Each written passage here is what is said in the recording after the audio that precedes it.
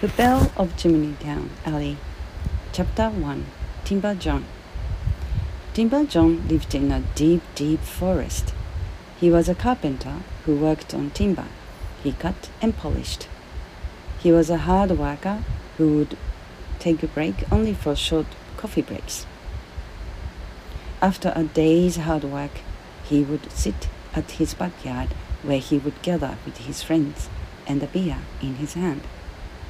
One day, he took a big order.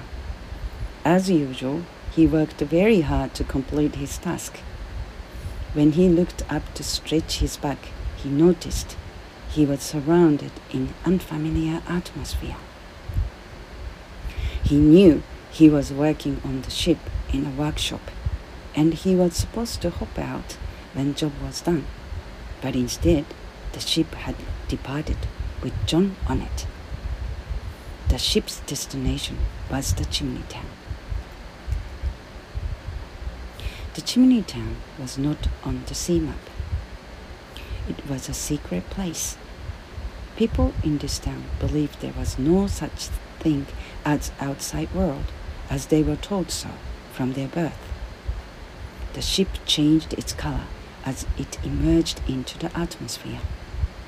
It was now gray and grayer, and then it faded away. Timber John didn't know if he turned transparent. He looked himself in the mirror. To be continued.